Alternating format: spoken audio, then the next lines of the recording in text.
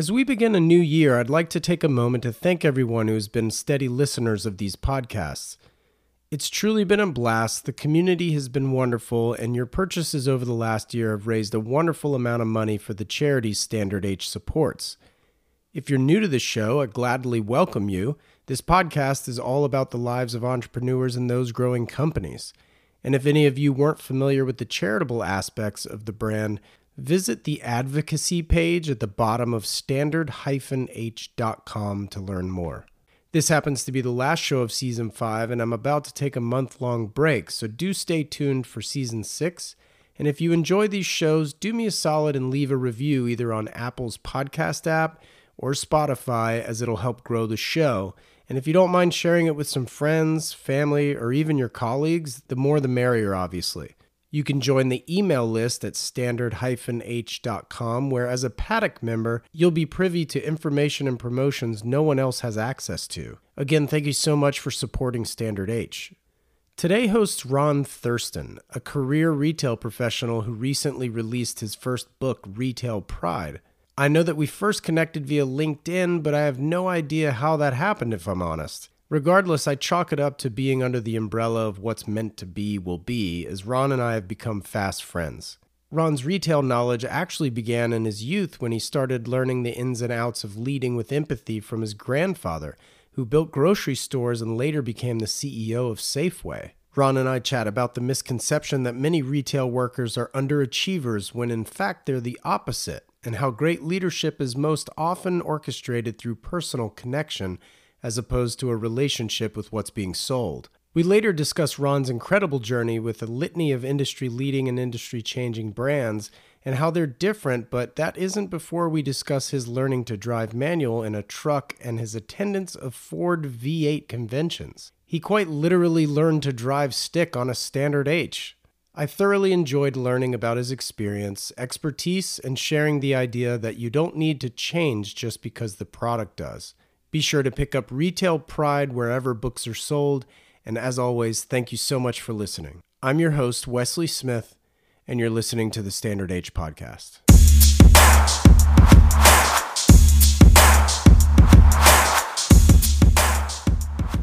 First of all, I really appreciate you taking the time. I'm actually really excited to talk to you just based on the fact that your resume is... I'm not going to say it's like mine, but I'm just going to say there's so much retail, right? And I'm just super excited to get it moving. How are you this morning? I'm great. Awesome. How are you? Early Good. For you. Maybe the time change is not so bad. I didn't think about that, but frankly, I still have my coffee locked and loaded here to my right. Oh, good. I've had mine. So yeah, a couple hours in front of you on coffee. Sure. Well, let's jump into it because I'm excited to learn about all of your experience and everything you've been up to as of late, especially. So, well, first and foremost, where were you born? I am from the beautiful state of California, specifically Lake Tahoe. Oh, no kidding. Okay. Yeah, no kidding. And it was such a joy to grow up there and water ski in the summer and snow ski in the winter. And we lived right at the base of the mountain, right on the lake. Which mountain were you on? Heavenly. Heavenly. Oh yeah, for sure. You're right there. And so my grandfather had started a construction company, kind of did custom homes, and built some the first grocery store, the first firehouse, the first schools. My grandfather built all that. Oh my gosh.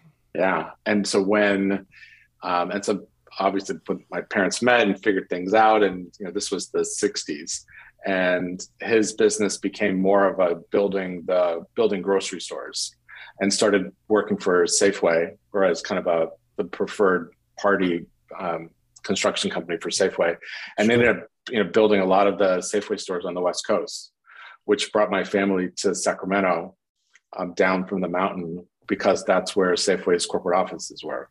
I see. Yes. And he ended up employing my entire family worked for my grandfather. Wow. and in different jobs, whether it's accounting, finance, construction, leadership roles. Everyone worked for my grandfather's company, So you literally have except me. so you literally have like ground up retail blood. Retail blood. And I shared this story because I really learned how to do a store visit and how to lead through watching him on construction sites. Oh wow. When I think about the idea of, how do you motivate and inspire teams, it has very little, if anything, to do with what you're selling. It has everything to do with how you connect, Oh, sure. how you think about what they need from you. And he was a master at it.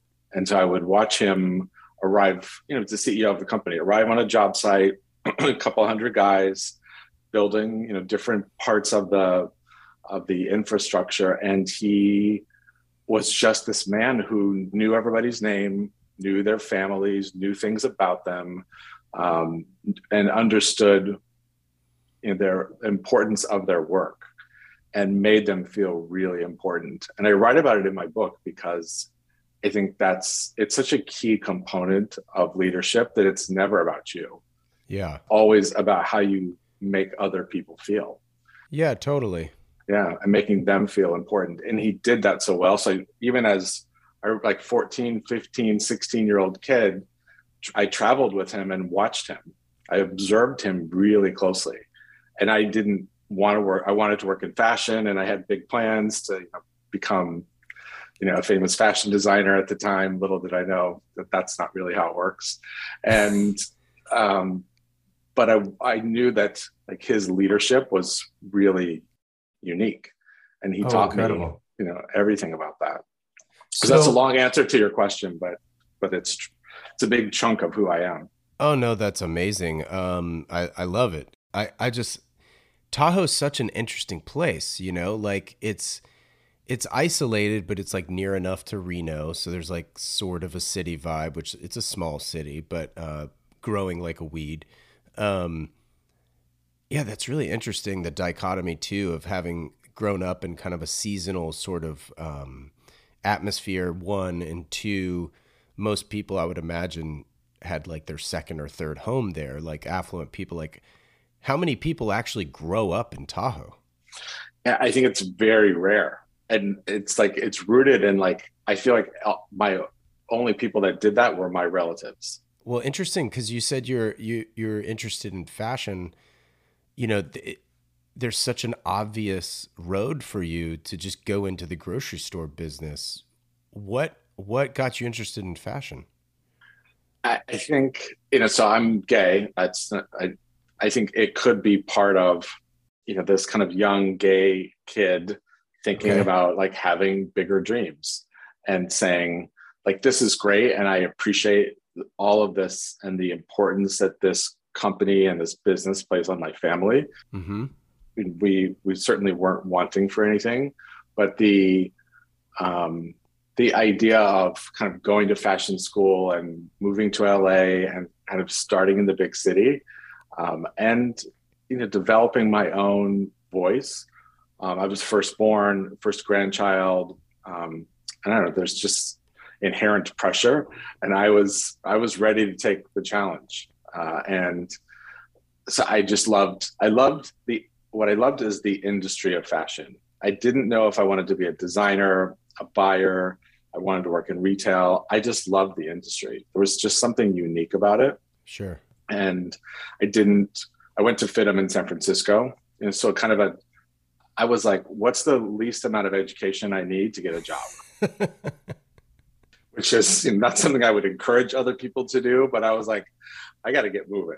Well, it's funny because having worked in retail so much, I would almost argue that and this is not a knock at the retail industry whatsoever, but I feel like a lot of people that work in the industry and or aspire to work in the industry kind of have that mindset. They're like, look, I can work at 15 because I'm in a store, or 16 or whatever. So school for a lot of us was just not our thing, right? Unless you were just so head down focused, like I want to be the CFO of, XYZ company and I really need a graduate degree and, blah, blah, blah.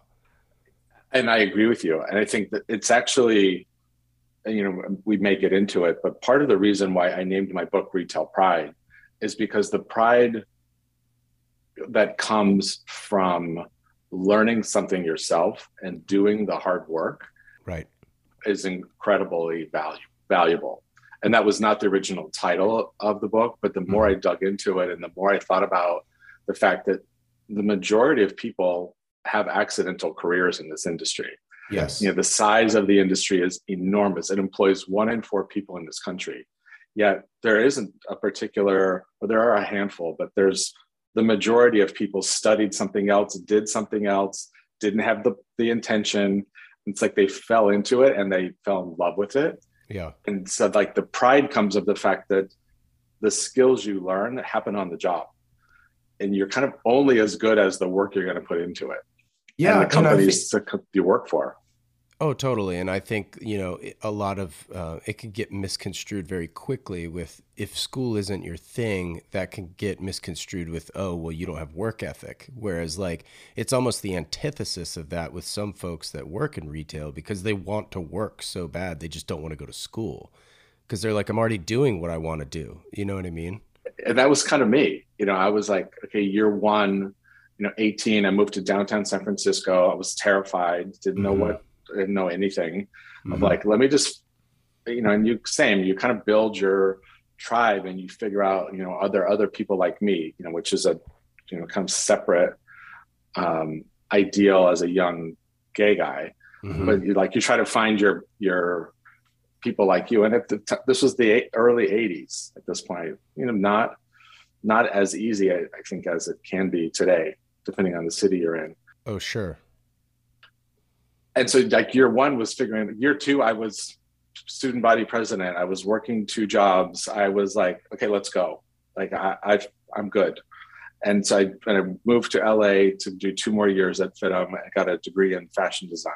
Like if I'm going to be in this industry, I want to know how it works from the inside and the outside and everything I need to know. And at that point I was like, I'm ready to roll. Yeah, that's because it's like your social game and the minimal that you need to get a job, and then the work is up to you. Yeah, no, I think your mentality was almost like instilled by watching buildings get built, because like now like what a chain stitch is. You know what I mean? Like things like that. It's really true, and that could. I think the idea that. Which served me really well, that kind of the fashion industry and the history behind it and the workmanship and the craftsmanship was a really important component to my success in retail because I understand how it operates. So did you not have any inclination to go to New York for school? It didn't, I was like same 4th generation Californian. Yeah. I was like, no, I want to stay. I like it here. I didn't want to leave. I didn't move to New York until 7 years ago. So I was 50. Oh, wow. I did all of my work. My entire career has been on the West Coast. Oh, that's interesting. Cause I want to go through some of your resume eventually, not literally interview status, but like because of the companies you've worked for and the timeline in which those companies existed, which is it's and intentional. I know you said you learned to drive a manual in a truck, which now that I know that you grew up in Tahoe, that makes a lot of sense that it was a truck. It makes a lot of sense. So I know I speak a lot about my grandfather, but my dad on my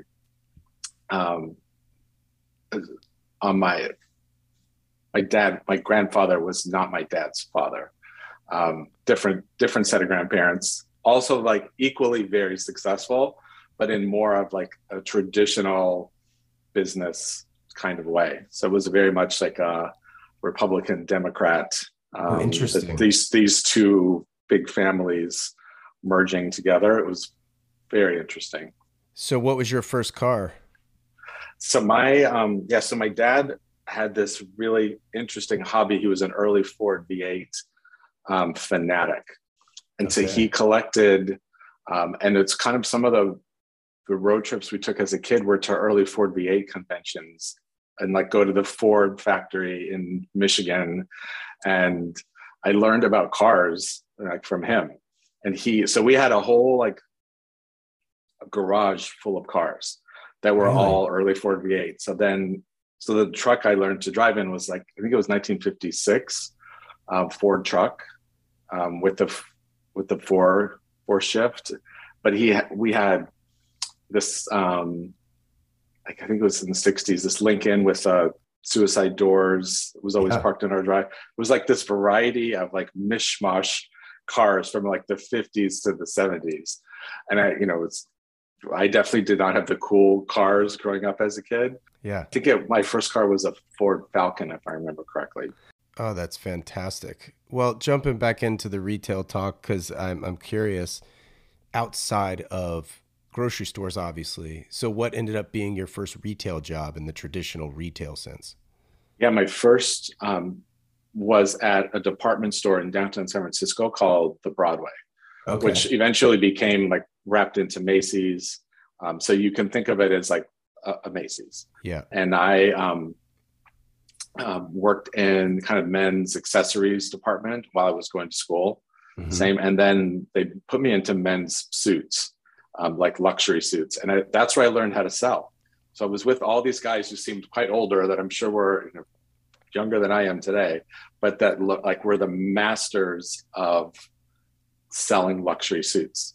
And I had one suit. I remember getting it like marked down 3 times, and then my employee discount. It was Yves Saint Laurent suit. Oh, wow. Double breasted, like peak lapel. I wore it every day because that's all I had. I had one suit. And I learned how to sell. I learned how to do clienteling. I learned kind of construction, building a customer base, and kind of how to make money in selling. And I worked in a card store in Fisherman's Wharf at the same time. And yeah, I was just learning every aspect of the business as quickly as I could. Oh, that's amazing. What was an early lesson you took with you as you climbed through the industry then? I reference this in the book, but I think any great leader, salesperson, anything is you put empathy at the first of your skill sets, and that you listen, you ask questions, you try to understand where that person is today and what they need from you, and kind of try to understand what they're experiencing. Mm-hmm. And if you can do that as a salesperson, you can make millions. And that whether you're selling cars, houses, clothing, right? The idea of empathy and kind of stepping back from the conversation and saying, well, what does this person need from me right now?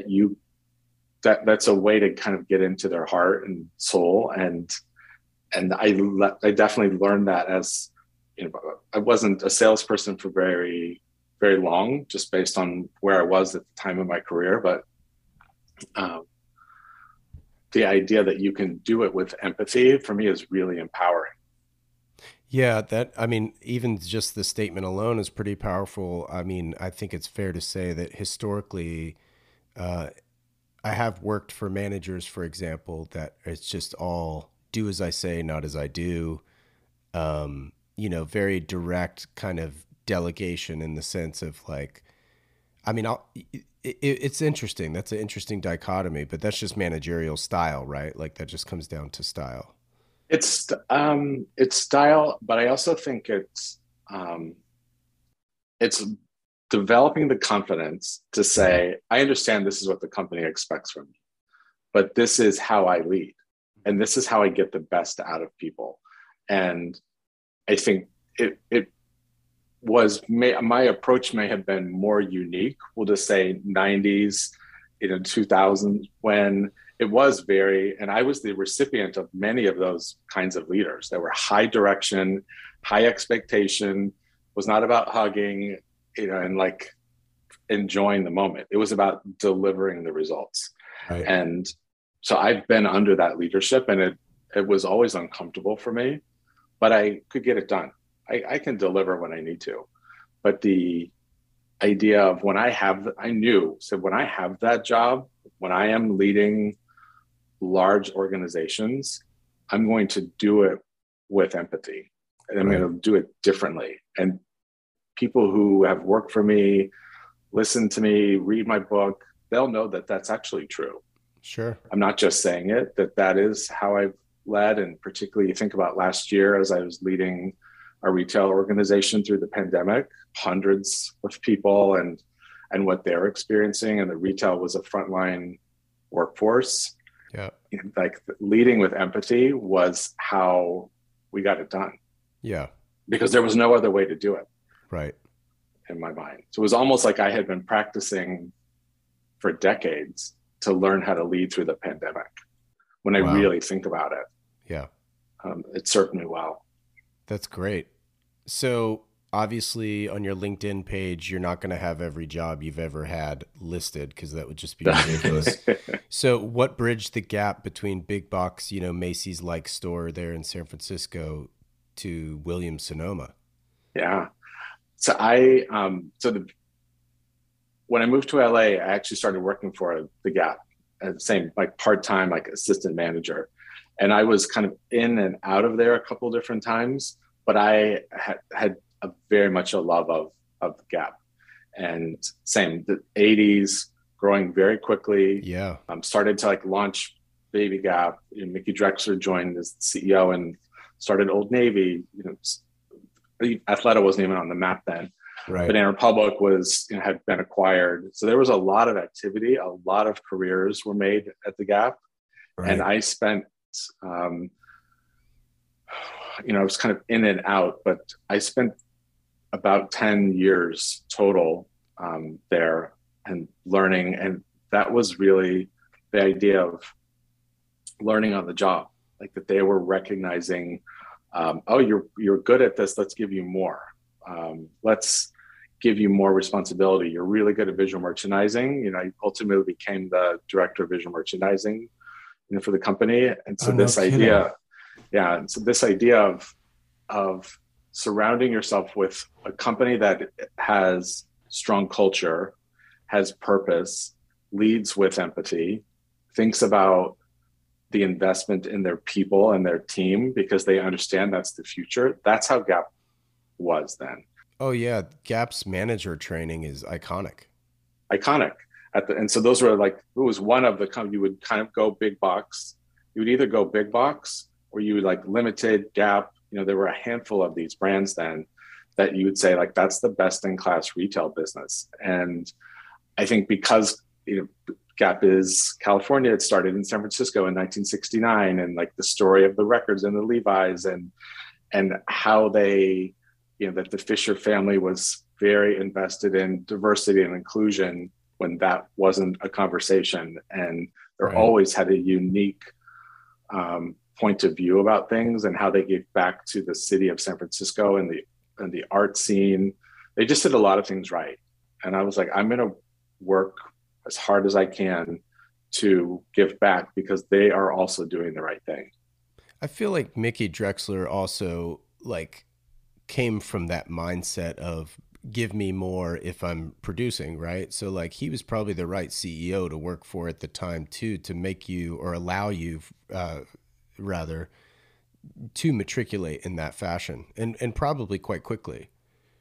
And I would agree with you because it was the kind of the fishbowl, if you will, of this idea of like great talent all put together and then what's going to happen. So I do think, brands like West Elm, which is where I went, Apple, Tory Burch, these were brands led by people who all came from Gap.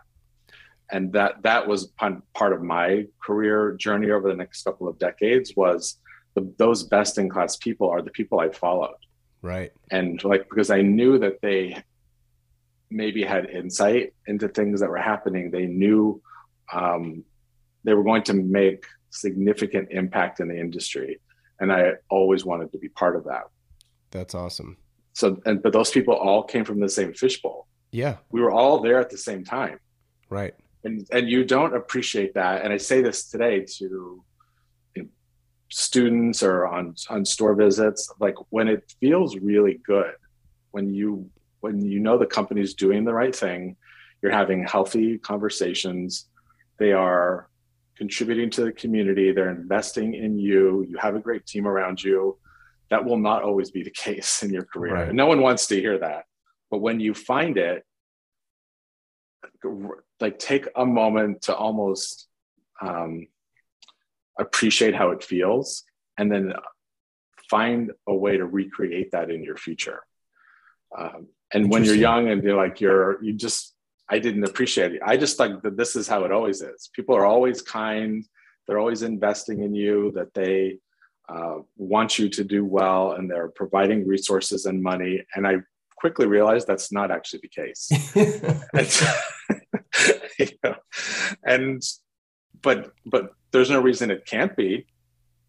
And that's what I want to do. I want to recreate that again for the future. But when it's good, call it out. Yeah. Here's the thing is I've done that and I've gotten in trouble for it historically, because anytime, and there's been a multitude of times in my career where I would ask clarifying questions and it would come across as though I'm complaining. So it was kind of interesting because I think a lot of people, because I am so interested, because I am so engaged, like not everybody was like you and I, where like we really wanted to know how a garment was sewn, stitched, how, what the fabric content was and how it's going to react in the dryer and things like that. And it's like, you're really into product, which I've always been a product guy. And a lot of the times it would come across as though I'm complaining when really I'm just trying to understand. So I will take full blown ownership that it's probably the phrasing or the word choice verbiage that I was using that probably got me in the trouble. Maybe it was tone. I have no idea. I'm still scratching my head today thinking like I'm the most interested person in the room, yet I'm almost being reprimanded for my interest level. And it's really unfortunate because I would look for people like you, like he's so curious, like give him more. Right. You want to learn how it's constructed? Like, let's send you with the buying team. Let's do other visits. Let's figure out manufacturing. Like if you have an interest level, let's feed that and give you more instead of being annoyed that you're asking too many questions. Right. I'm sorry that happened to you, but I'm not shocked by it. No, right. Neither am I. and yeah, but I think that when I say that like your career is sometimes as successful as the company you work for, but more importantly, the leaders you surround yourself, totally. I 100% believe that's true. Yeah. And that your career can grow or stall based on on those leaders that sit above you. I totally agree with you. And I want to touch on that a little bit later because I want to ask you specifically kind of as you were navigating from company to company. Well, shoot, we could talk about it now. Very oftentimes when you go from company to company or as you get promoted, a lot of that is a byproduct sometimes in this industry where a CEO left like at a high level position, right? Like a regional manager or something. A lot of times people take people, right? Like when somebody jumps from one boat to another, they'll take, Ron Thurston with them because they know Ron Thurston's like the man, right? Like he's very good at what he does. He makes me look good as a leader. Yeah. By all means, we have a great rapport and boom, let's both jump ship. Or give me 3 months and you'll be receiving a phone call, for a quote unquote interview for an open position. Yep. How many times did that happen to you, if any? It happened to me. I'm going to say 4. Yeah. I mean, that's a fair amount, I would say. Yeah, it's a fair amount. And some of it was me reaching out sometimes. And then it was like, well, of course, like we'd love to have you here. And some of it was like, you're coming with me.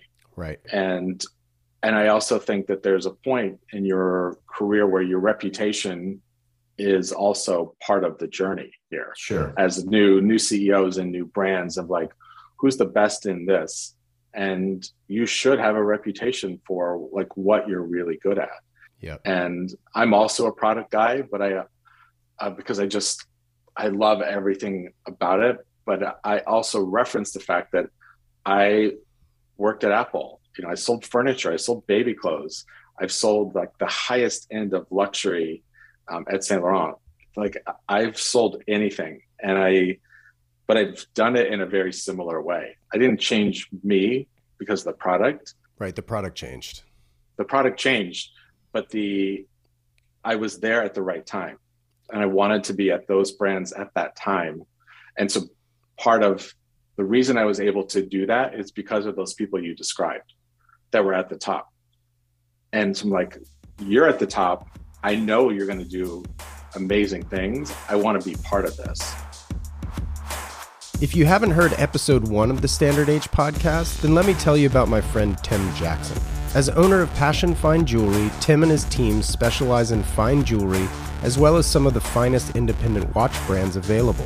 I'm talking about Groenfeld, Habring, Kudoki, Roger Smith, Roman Gauthier, Sarpaneva, the list goes on. The staff at Passion Fine Jewelry is literally made up of friends and family, so you will feel right at home if and when you visit. If California is out of reach, you can absolutely email or call the shop and they'll get you sorted. Visit passionfinejewelry.com for more information. As you all know, I'm a huge fan of using the right product for the right job. And like many of you, I appreciate products with a story. That's why I drive a Volkswagen GTI.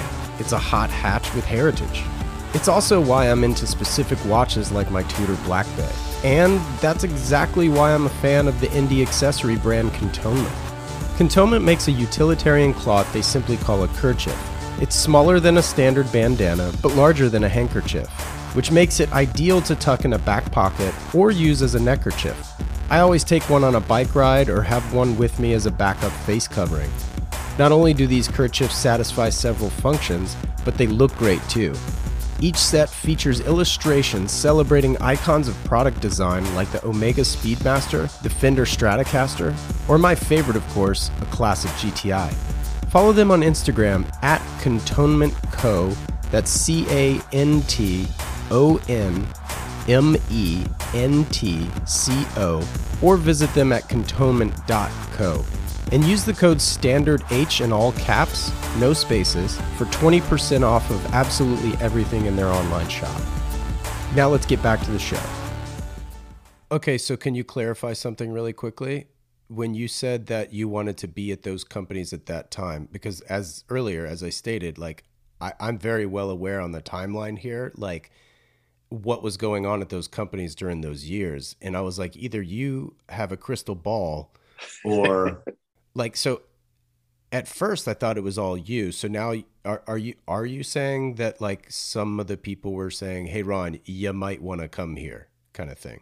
I think it was a combination of both. Okay. I really do believe that. It was that's amazing.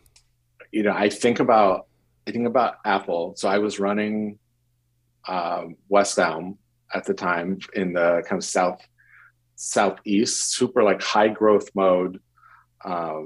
And opening stores. I opened stores in Puerto Rico and all over Florida and all over the southeast. And I just remember the conversations of like, who's at Apple right now? And the recruiters were after me. I'm like, I know the players. I know who's here. I've always worked in some version. Even West Elm is really like fashion for your home. It's not really, it's not, and same early days.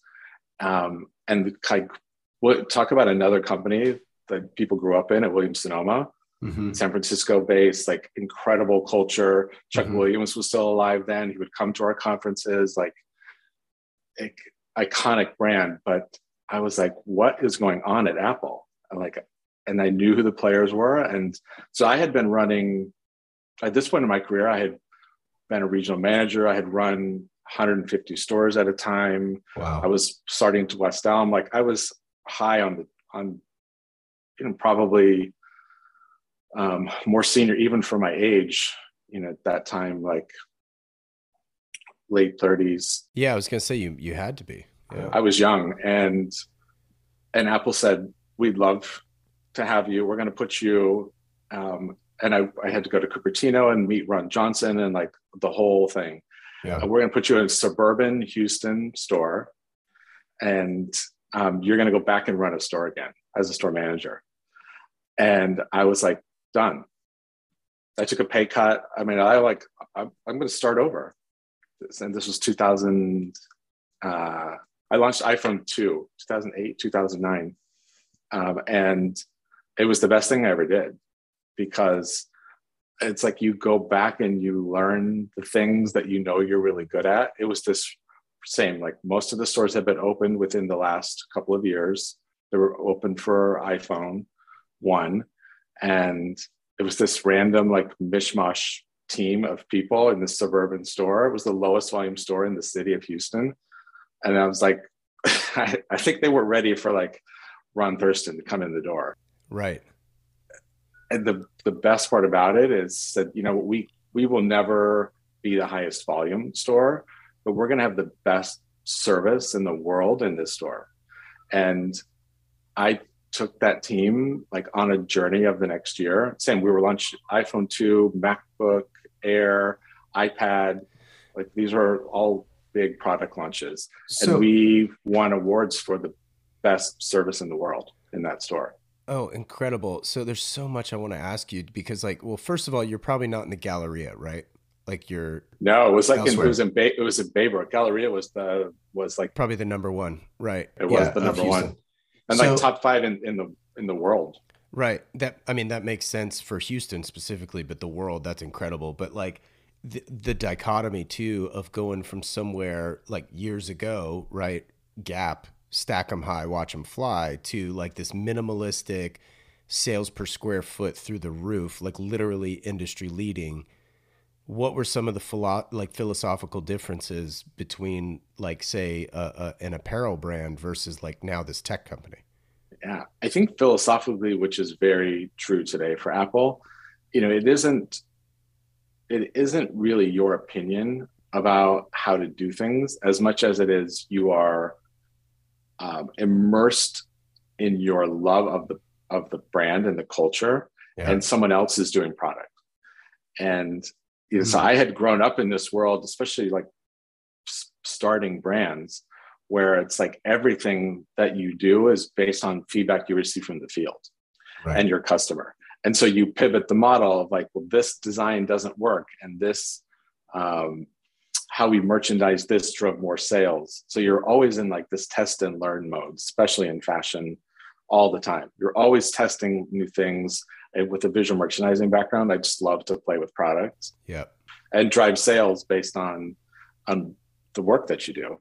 Mm-hmm. And Apple was very much of like, we want you to create, and still today, create experiences that are best in class, but we don't need your feedback on the product, and we don't need your feedback on like how the store is built and all of it. And I'll be honest, I struggled with that. I was going to say, how stifling was that for you? Because then you got 50% of the workload just disappeared. It's exactly. So all that energy that I would have that put into product and merchandising, and I put into people. And which is why we had such great service. And there's a good chunk of that store. And here we are 12 years later, probably, we're still highly connected. The managers that were on my team, a lot of like the specialists, we're still connected, mostly on social. Oh, that's beautiful. And there's even a quick story in my book about it. But this idea of like this kind of scrappy, like, but what are we going to be known for here? And like, we're going to be known for service. And that's exactly what we did. And to be able to do that and say, yeah, the Galleria does triple our business, but their NPS scores are not nearly as close as ours. Right. So to be able to say we have some of the best service in the world here in this little store, you know, that no one knows much about, for me was really empowering. And like, how do you recreate? So then I spent about a year as a store manager. Then I got promoted and ran all the stores in Houston, because it's like, well, this guy knows what he's doing. And I think at the top, they were like, this was just a placeholder for Ron to see if in fact he could do it, and then let's give him more. Oh, interesting. But the I also, I think, could recognize that this was not where I wanted to spend my time long term, which was very unusual. It is unusual at Apple. Why do you say that then? I think because, and there's a lot of tenure there, but I also Kind of a glass ceiling. a little bit of that, but I also love creating. I love like saying that like you when you lead with empathy, like I mentioned, if you really listen to what people are telling you, you change how you operate, how you train, how you lead based on what they tell you. And Mm-hmm. I always want to be in that seat of like, you know what this worked really well. Today they need something else. And to be a little more of a creator and Mm-hmm. an influencer in a different sense of the word of how companies operate. And I knew I wanted to grow and kind of be at the top of the chain, and that would never happen there. So I was very appreciative of what I learned and how I did it. And you learn about great culture, Mm-hmm. but I knew that it was not going to be. I think I was there like 2.5 years during really pivotal moments, Right. and learned just a different side of this business Mm-hmm. that I very much still have in my toolbox. That's awesome. Not everybody is a retail head historically the way we are. Can you just quickly go through what an NPS score is and why it's important? Yeah, so NPS stands for Net Promoter Score. So when you and the root of it is your likelihood to recommend. So when you get surveys from airlines and car rental places and hotels, the first question is how likely are you to recommend um, shopping, staying here, at this company with this person. And so that idea of like, if you give a brand a 9 or a 10 on those surveys, you're likely a promoter. So the net Right. promoter score means you're going to promote that brand. If you give that somewhere between 0 and 5, you're a detractor. You're going to Right. say something negative about that brand to your friends and family. Right. And if you're in the middle, if you're like 6 to 8, you're considered passive. You're like, it's fine. I didn't love it. I didn't hate it. It was fine. And that's the death of a retail brand. Right. If you Right. hate me, it's fine. I'm going to fix it for you. And Right. if you love me, great. I'm going to welcome you back and celebrate you. But usually stores that have great results in Net Promoter Score also have better business results. Mm-hmm. It all goes hand in hand. And I Sure. don't mind a detractor because I love to turn that around to someone of like, thank you so much for telling me where we failed. I'm going to solve this for you and you're going to become a promoter. I love Yeah. that challenge. You know what I hate is like the car dealership that says, "Hey, how was the service today? How was the service manager? Make sure you give us all tens." Ugh, And it's like, what a lousy waste of everyone's time. totally. And they get bonus on those things for the exact same reason. Right. Is that but It all goes to corporate, it goes to corporate, and sales are bad and your service scores are bad, that you're going to be out the door. So I understand their intent, but it's so shady when you do that. Right. Or like once in a while I get that from an Uber driver here in New York, and I'm like, whatever, dude, like, Yeah. I'll give you the score that you deserve. And I think which most of the time here is pretty good, Yeah. but I think kind of to sway it in this world. And so I've used NPS really my entire career as a Right. benchmark to say, Right. the stores that are challenged in business but high NPS scores, that they're doing a lot of things really right. The customer loves you. You probably then have the wrong product. Maybe it's a real estate problem. Let's dig out what the things I can help you fix are, because obviously the customer experience is phenomenal. Right. Same, but if bad results and bad NPS scores is a recipe for disaster for the team. So, And that's how I look at it. oh, it's perfect. Yeah. Thanks for explaining that for those listening. I think the car dealership was a recent example that I experienced, and it was just like, I said it was a lousy waste of time. It was actually a wonderful waste of time. It's very efficient at wasting time. Okay. Next came Tory Burch, which I'm fascinated by, going from something like an iPhone and MacBook Air to like boots and ballet flats, right? Like, I mean, it's just Totally. kind of, I'm and she took off like a rocket. She got funding. Her valuation shot through the roof, like, I don't know, within 3 years or some such. Yep. And then obviously, you know, I'm not here just to talk about Tory Burch, because we could talk about a litany of things, but like, what was that experience like?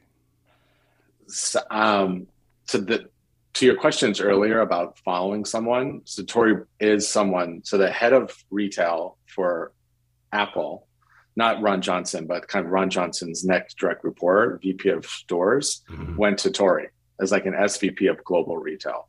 Okay. Or very early on.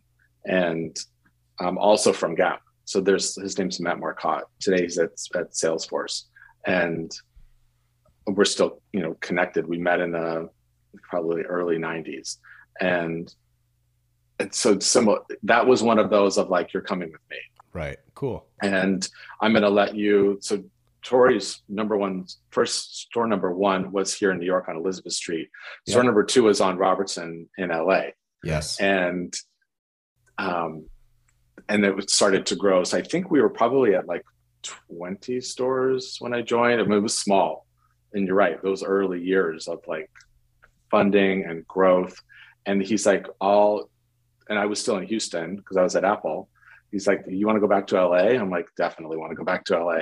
Right. And he's like, you can open all the stores on the West Coast and run kind of the West Coast region. So did they already have like plans early on to just open a boatload of stores? I don't think they had significant plans, but they knew there was going to be a growth strategy, like a wholesale strategy and a retail strategy. Right. So I officed out of that store in Robertson, but and South Coast was already open.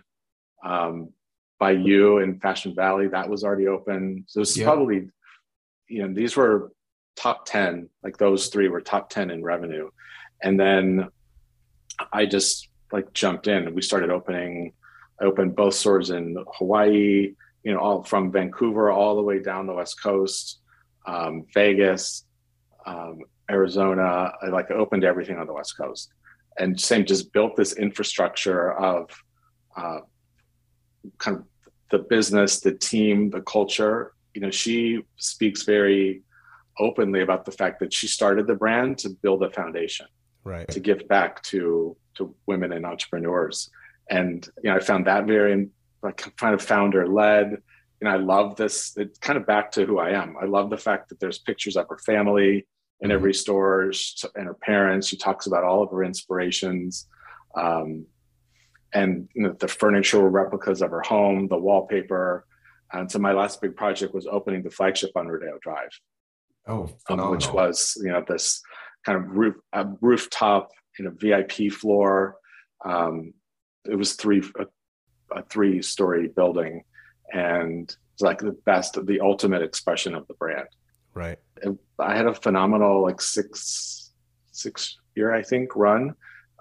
But you know, this idea of expressing your own vision that is very much like who you are, and that is rooted in service and like knowing who your customer is. So kind of the opposite of my Apple description, this was about feedback from the field and feedback from customers about product. Right. All the time. Constant feedback loops, constant meetings here in New York about product, you know, a lot of work into this. And it was still predominantly like a handbag and shoe brand. Right. Still is, but there's always a fashion component to make it interesting and to have a runway show and to build a business. Yeah. But I had incredible people at that time, and it was an easy brand to recruit for. Everybody wanted to be there. Yeah. It's like this, I could hire the best of the best and build these teams. And Hawaii at the time was the highest volume market in the world because it was such a big Asian following. Right. Like Honolulu was booming. We had lines at the door every day. There was 100, 200 people in line at these stores in Hawaii. So I was there all the time. And we opened the big flagship on Kalakaua, same like insane amounts of revenue. Well, I can only imagine what that stock room looked like.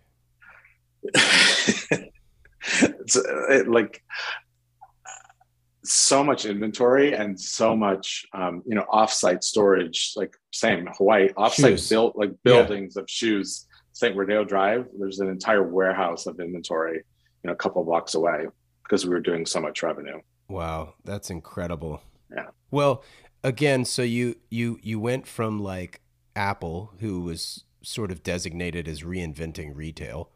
Then you go back to Tory, which is like what I say by back is like back to a traditional sense of retail, only to leave to go to another reinventor of retail in Bonobos. So like it's kind of crazy. And for those who've never shopped at Bonobos, not that this is an advertisement, but like it's a very unique model. So when you don't have inventory literally to sell, you don't take cash. There's just Yeah. samples, if you will, right, to try on and get your sizing right. And then you order and it's on your doorstep in 2 days. Wonderful. Yeah. How is the leadership different in that model than, say, Tory, for example? So I would, Because really it's just the transaction changed. Is the leadership any different? the leadership in that at that particular time, with Andy, very much same founder led, big ideas, lots of energy, different than Tory, in how he thought about the business. She's kind of a little more behind the scenes, a little more subtle, a little more elegant. And Andy was definitely out there, loved to be on television, loved the news, and just had these big ideas about what the future of retail is. And flew to LA a couple of times to meet me, and it was like, we want to build this entirely new business model in retail, and we have no idea what we're doing, and you're the guy to do this. And say, like, to finally, after decades, honestly, of people saying you need to come to New York, Andy Dunn was the one that convinced me to move to New York. Interesting. It's like, you know what? I was single at the time, and I was just turning 50, and I'm like, you know what? Now's the time. Like, I'm going to have my New York experience. And so again, I go back from having large scale, big teams, lots of stores, lots of influence, lots of money, to a startup where I was the only person. And so he's like, let's create this, and you can build whatever you want the store to look like, build whoever you want to hire at the headquarters. Like, let's create magic together. And so that's what we did. So like the first store that opened, the first one that I did was up there in LA on La Brea. La Brea, yeah. But I like designed the store. I hired the team. I wrote the training. I did a lot of press. I did all the visual merchandising. I did everything for that store. Incredible. And it was really successful. The street's a little wonky. I know even today, like, it's a little mishmash. So I won't say that the revenue came through, but the concept and like what it is was. So that was store number one of like the future of Bonobos. Well, it's interesting too, because like I was sold on the idea that this is how retail would operate. And now this has been what, 10 years or so, the better part of 10 years, if it hasn't been 10 years yet. And come to find out, nobody else is doing it this way. So why do you think that is? So I think there's a couple things. I think it really works well in the men's space, and spent, even the last 4 I spent, in like a high touch women's business. The way men and women shop, and I don't want to generalize here, Sure. but they do shop differently. Sure. Then I sold to men. I could get them into a guide shop and like, let's figure out what size shirt you are. Let's figure out how you want your chinos to fit. Let's get you, a suit. Like, so there always some kind of reason. Yeah. And a lot of men don't know the first thing about how to shop for themselves. It's like, my wife and my girlfriend buys my clothes. I don't know what size I am. She just needs to tell me that I look okay and I'm ready to go. Right. I'm like, I'm going to teach you something today about how your clothes should fit. And if you can say that to a guy, and he feel like his swagger is a little bit better when he walks out, of like, oh, I know how, like, I'm wearing a slimmer chino now than I've ever done before, and she thinks it looks good. It's like, you win. Right. So like this idea of like high touch, education based, like so that customer that comes into a guide shop is really valuable because they spend twice as much money as they do on the website. They're stickier to the brand. Like everything about it is really valuable. But whether he walked out with it or not was really a non-issue. 90+% of it was a non-issue. They were testing a women's business model doing the same thing that was not successful at all. Right. And I can understand that, having worked mostly in women's, is that it's just she the emotion behind the purchase and like, I want to wear it tonight, I have this, I have that, I'm traveling here, I'm doing this, is very different than the way men think about their wardrobe. Right. Oh, it's interesting. And then of course, fundraising, selling, I think it was at Nordstrom that bought them for like, I don't know, 310 million or something like that. It was crazy, but they were an early, Walmart actually bought them. Oh, is it Walmart? That's right. Walmart. Nordstrom was an early investor. They were their biggest wholesale account. Right. Maybe still are. Yeah. Yeah. And so I guess I always thought about it, like the product's fine. It is, it's good. I wore it every day. Like I liked it. Yep. But I really love the idea of like, our only intention for everyone that walks in the door today is to create an experience that this is, and to teach you something unique. And so to answer your question, I'm not sure why more haven't done that, because it's exactly what the challenge was last year. Like too much inventory stuck in stores that needed to be pulled back into distribution centers. And it's a like high margin business. You can upsell as much as you want. Like there's a lot of positive around it, but I do think it's a specific within certain product categories. Like you can't sell shoes this way. You can't really sell luxury this way. You can't. I don't think you can sell any version of women's this way. Like it fits within a mold that works really well for them, and it's scaled really quickly, as you know. Like investment. So once we figured out the model, then it was just like store in a box. And I opened, there was a time where we were opening a store every 2 weeks. Jeez. So we were like constantly signing deals, going here, traveling. I would go and do press for a couple of days, and Andy would come in and cut the ribbon and go. Wow. Like we were just booming, but incredible people, highly entrepreneurial. I'd love this of like, do whatever you want. Like this is a startup. And I had never been in that situation before. It was the first time that I could actually just use all of this experience and create something that I think still stands today. They still use the same model, the same fixture packages. I see a new store in my travels, and like, that's pretty cool that was me. Hold your head high. Yeah, it's nice. Feel proud. I That's do. The pride. Yeah. Okay, so then you go to, I hate to keep going down your resume like this, but because it's so fascinating to me, because I'm so into this stuff. So YSL, was that Eddie Slimaine's time? It was. So like pencil thin black jeans is like, you know what I mean? Like just skin tight black jeans. Skin tight. Leather jackets. I threw up, correct, which I have all in my closet. Oh, good for you, because it's phenomenal. It's phenomenal.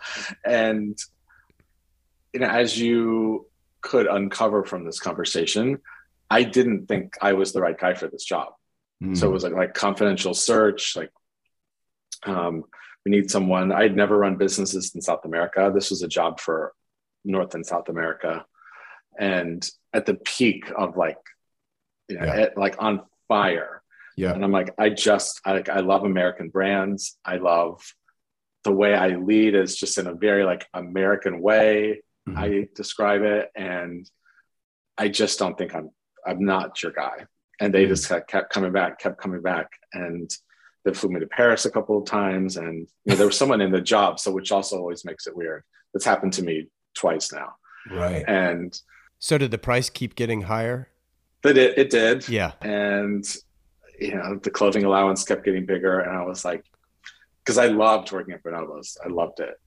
And because it was free sale, like I was having a grand time. Right. But it was like 57th Street at the flagship and the office, and you're in Paris, 4-6 times a year. And I was like, how can you turn that down? And, it was incredible. Same, like high growth. I opened several stores. I traveled all over South America and learned how to run that business. Hired great people.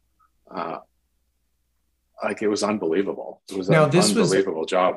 This was PPR or Kering? This was PPR, right? No, it's Kering. Oh, it was Kering by the time you were there. Okay. It was Kering. I was there in the transitional year at Gucci. Yeah.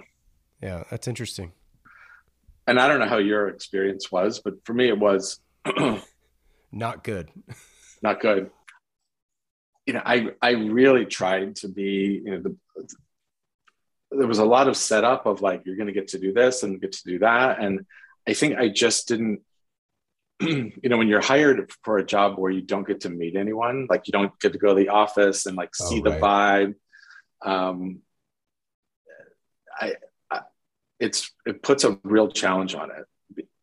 and the business was really like upside down in some of the big flagships. It was a huge job.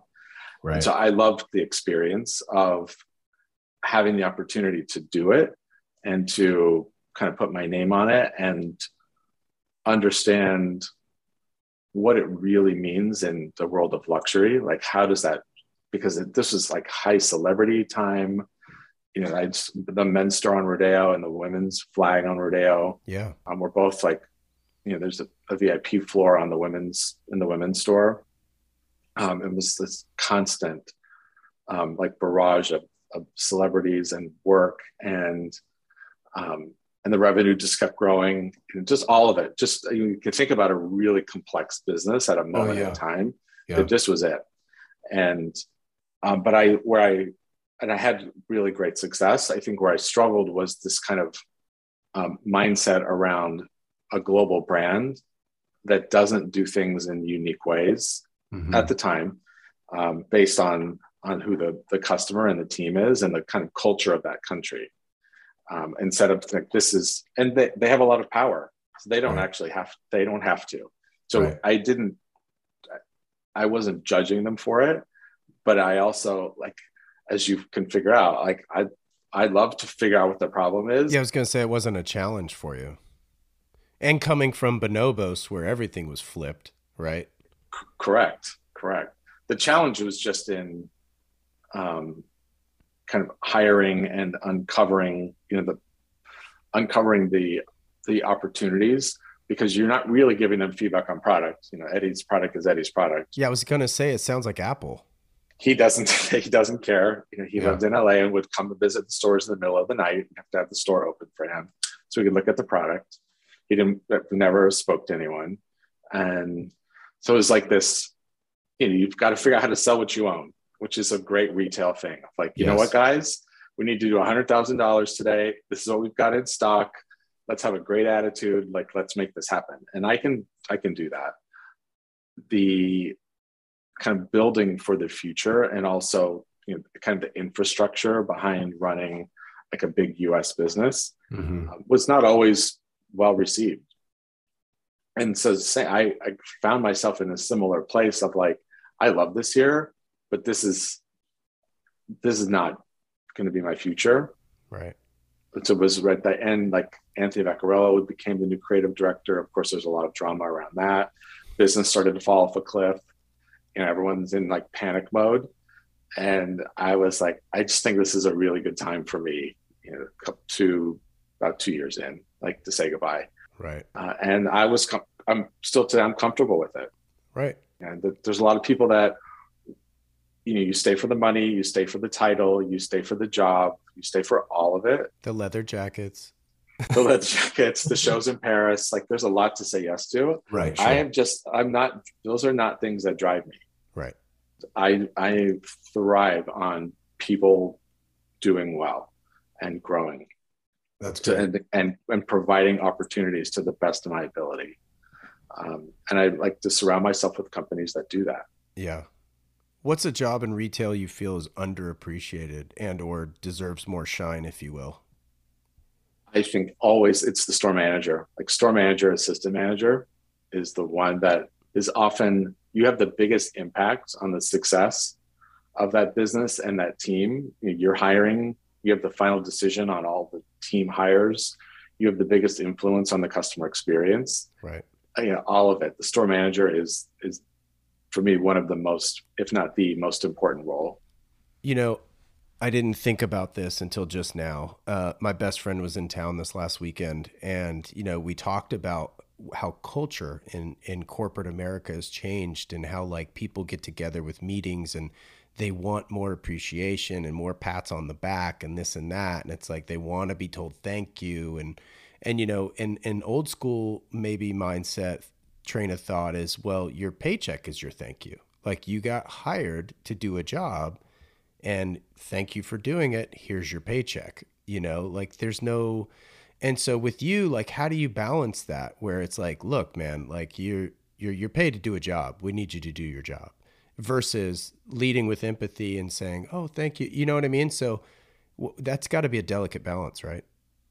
It is, but I think, the best leaders can figure out that different people need different things from you at different times. Mm-hmm. And that it is my responsibility as a leader to evolve and mold my leadership style based on what people need from me, mm-hmm. not the other way around.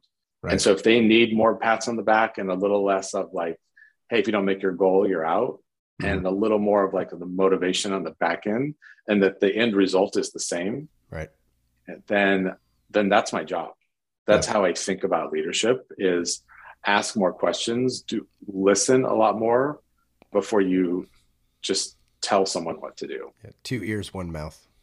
It's correct. It's correct. And some people respond really well to that. And I think that's where you can really use your craft. Mm-hmm. And when do you need to be highly directional? Mm-hmm. And like, I need this by this time. And when can you say, well, what do you think is a reasonable expectation for you to get this done? Right.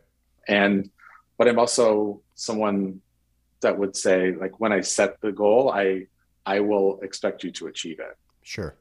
But I'll do it in a way that you will feel really motivated to get it done. Yeah. And I think people would describe me, I'm just looking at the time too, like we could go on for hours. I know we could. We're going to be wrapping up, I promise. No, it's fine. As someone who is, I am direct, because I also, at this point in my career, and probably even much earlier, I know what works. Right. And so like I can give that direction and that kind of purpose behind things and do it in a really motivational way, but in a way that sets clear expectations. Right. What advice would you have for retail managers, given what you just said about them as well, that just can't seem to get to the next step, be it regional positions or whatever? Like what should managers be doing differently? And additionally, maybe it's not anything different, but additionally. That's a really good clarifying point. I would say network more, build your infrastructure so that you have an entire advisory team around you of retail leaders, executives, people you admire. Because today we have LinkedIn, we have resources that can provide opportunities for you to drop people messages and to see people like me on video on there, and that there's a lot that you can do to build your network. And sure. but be proactive about it, because my jobs came, I never looked for a job ever. All of my jobs have come for 3 decades from my network. Yeah. And that was intention behind of following up, asking questions, that people know who I was, that I, in an authentic way. Sure. And I think the addition is spend a little more time thinking about yourself and what you need, and maybe a little less time of exactly what your company needs all the time. And I say that in a positive way, but I do think we as retail leaders, we get very sucked into thinking about what the company needs from us every day instead of saying, this is what I need. Like, it's like when you interview with regards to, it's as much of an interview for you interviewing the company as it is the company interviewing you. Like, maybe you don't find there's a fit. But I think we get roped into this like, oh, but oh my God, it's YSL. Like, I'll have this product allowance and this and that. You know what I mean? That's exactly right. And I think it's because of some of that, like, you're only as good as the companies you work for and the jobs you've had, is that this intention behind the behind your resume, people do think my background is really unique. I'm like, but it's not an accident. Right. But I think a lot, like, you get like 10 years, 20 years in and you haven't broken that ceiling. I think that it's time to like build a different network. Right. And let people know who you are. I love when I'm on a webinar or speaking somewhere and I get messages of like, I really love what you said. Can I have 15 minutes of your time for a Zoom? I had a call on Friday night with a young woman who heard me on a different podcast, who I just reached out and said, you know, they immigrated from, she and her mom immigrated to Maryland from West Africa. Her mom's worked at Target for the last 10 years and has not had a great experience for whatever reason. And there's nothing, I think, to do with Target in particular, but she's graduating from college. She wants to work at Target in a leadership role to influence it from the ground up based on her mom's experience, and asked a lot of really smart questions. And, you know, I'm like, I want to be part of this board. I want to help you. I'm going to give you some advice. And like, let's have some practice calls. Like, let's look at your resume. Let's do some of that. You need people in your life who will help you. Yes. Like, break free sometimes. Wait, so she was making that outreach for her mom? For her mom and for herself. Oh, okay. I was going to say, because like, you know, the old adage too, you know, I'm sure it's not Target, right? It's the adage of people quit managers, not companies. Yeah, it's very true, because I get a lot of messages from Target employees who have bought my book, who it seems like the messages actually align really well, brand to brand. But I love that idea of like, hey, I saw someone who offered advice, like, use it, take it, and do something with that. I didn't do that enough early on. And I just encourage like networking events. There's all kinds of things. You know, the pandemic has given us like webinar, like anything we'd ever want to learn on a webinar. Like, use it. But like, what did you do when you watch someone? And once I figured that out, I would see someone somewhere, I'd be like, you're cool. Like, I want to meet you. Yeah. Like, I started doing that more. And these are people that are in my life that I know have influence. Awesome. Yeah. Well, all right. We have to talk about the book. It's called Retail Pride. Part of the reason I wanted to talk so much about your background in the industry is because, if for nothing else, it will just add to the absolute substantiated evidence that you clearly have the credibility to write a book about retail. So what drew you to it? We kind of glazed over your time at Intermix, which is probably cool, but it is kind of ironic because they're owned by Gap, or at least were. Correct. So that was part of the draw, full circle, which, you know, was kind of empowering to me. Yeah, of course. Yeah. So totally different business, multi-brand business all the while, where you've been kind of mono brand up to that point. You can talk about Intermix if you'd like. No, I was just going to say, I would just say, you know, it's also just, I would add on to my point from store managers is understand what you're really good at. What do you love to do? Yeah. When I figured out that I was really good in like front of the house, you know, sales, motivating, selling, people side of it, then I wanted to work for brands where that was important. You know, and then I always had like a great store ops person next to me, LP, these things. Like, I want nothing to do with that. Like, inventory, back of house organizations, okay, great. Just tell me when it's done.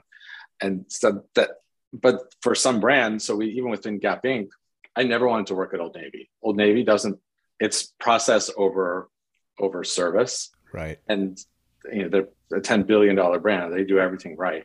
But it's just a different, like, choose the company that's going to celebrate your strengths. Yeah. And Intermix is a high touch service model that is like, it's the Saint Laurent client but it's where she buys her clothes. Yeah. She buys shoes and handbags at Saint Laurent and she shops at Intermix. So like, I already knew the client. Yeah. Like I understand how it operates. I could take those clients to Fashion Week shows in New York and I could celebrate her.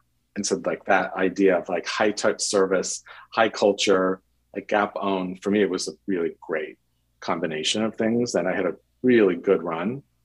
I love it. And so my intention on the book was really just around, how am I going to use this experience as with a bigger legacy? How do I take this beyond the teams that I have personally led, both big and small? And I knew I have a unique point of view. I know that. And what I also knew was that no one was speaking to those store teams. Mm-hmm. That kind of store manager and below was exactly who I wanted to talk to. Cool. And that's the biggest population of retail employees. There's no book written for them.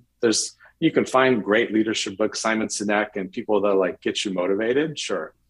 Do they understand retail and like the challenge, the fun, the joy, the pride, but the challenge and that it's real. Mm-hmm. And maybe some advice about how to grow your retail career. I didn't want to say this is how the industry is going to evolve. Right. Because there are books for that, that have pretty short shelf lives because the industry has evolved very quickly.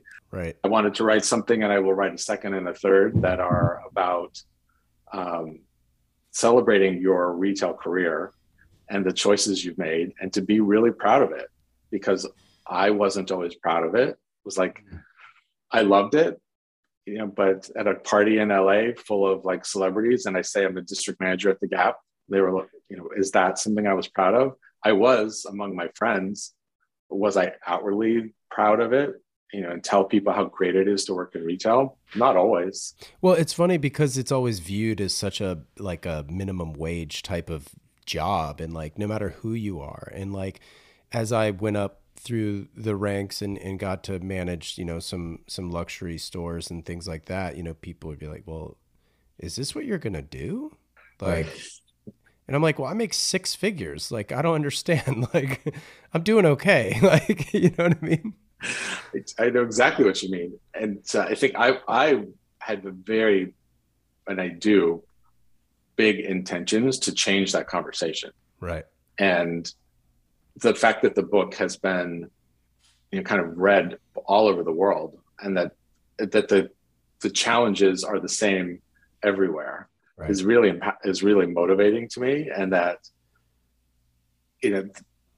the fact that it's an under-celebrated career yet has an enormous impact on the economy and the world is, and particularly today, I think while the percent of total commerce may shift to a bigger chunk of it, of the like 75 25 stores being 75 shift to like 72 28, it will for sure.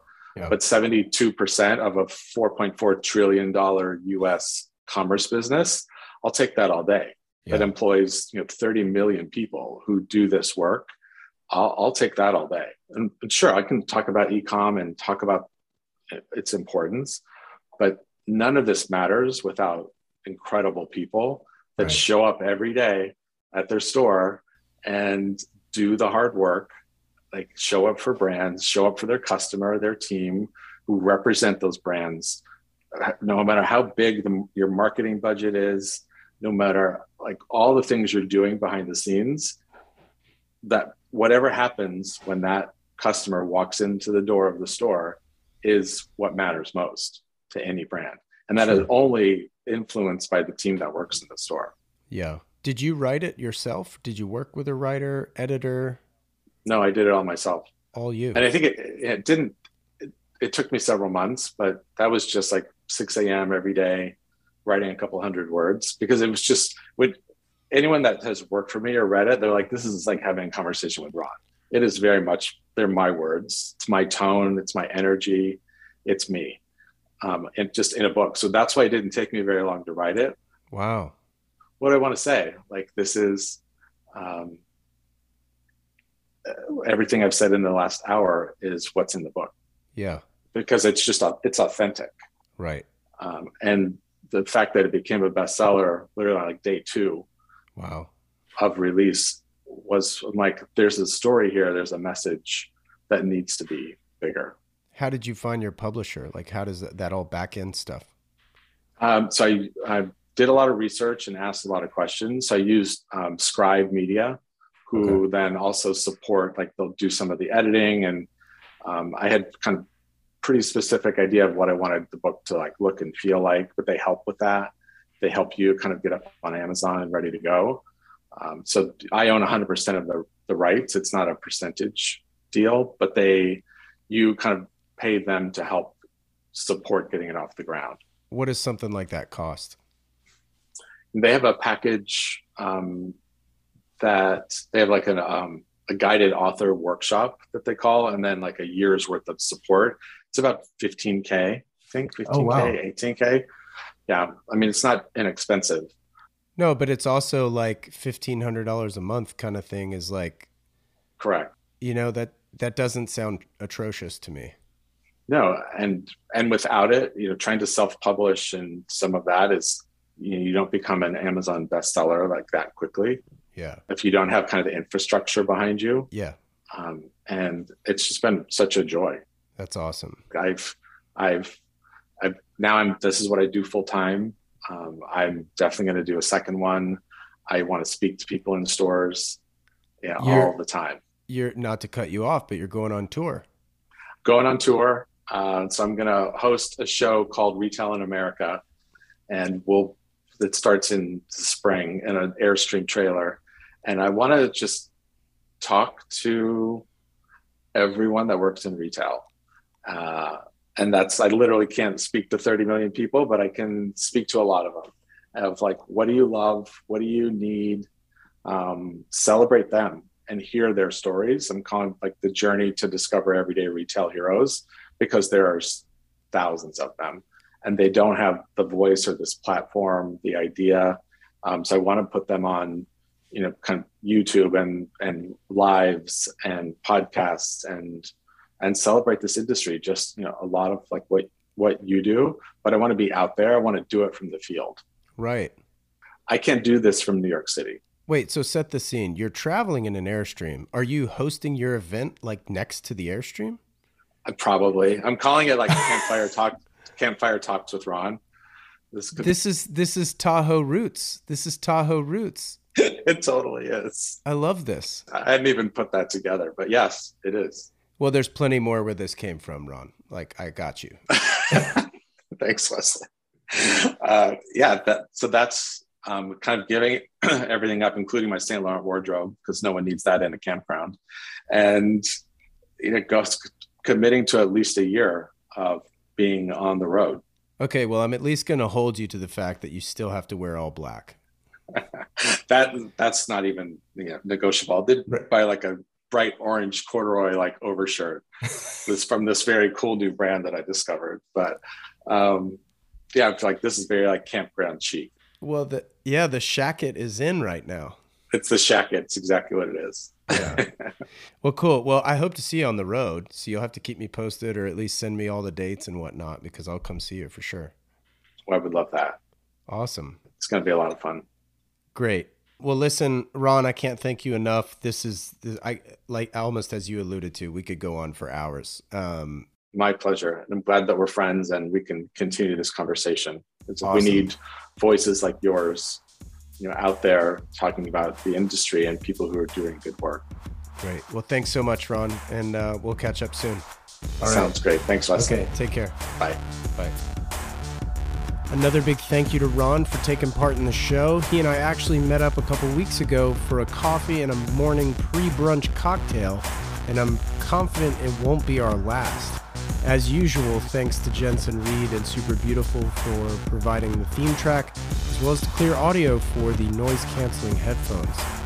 That's it for Season 5, guys. This is 75 episodes in, obviously with a bonus episode there a week ago. I really appreciate you guys tuning in.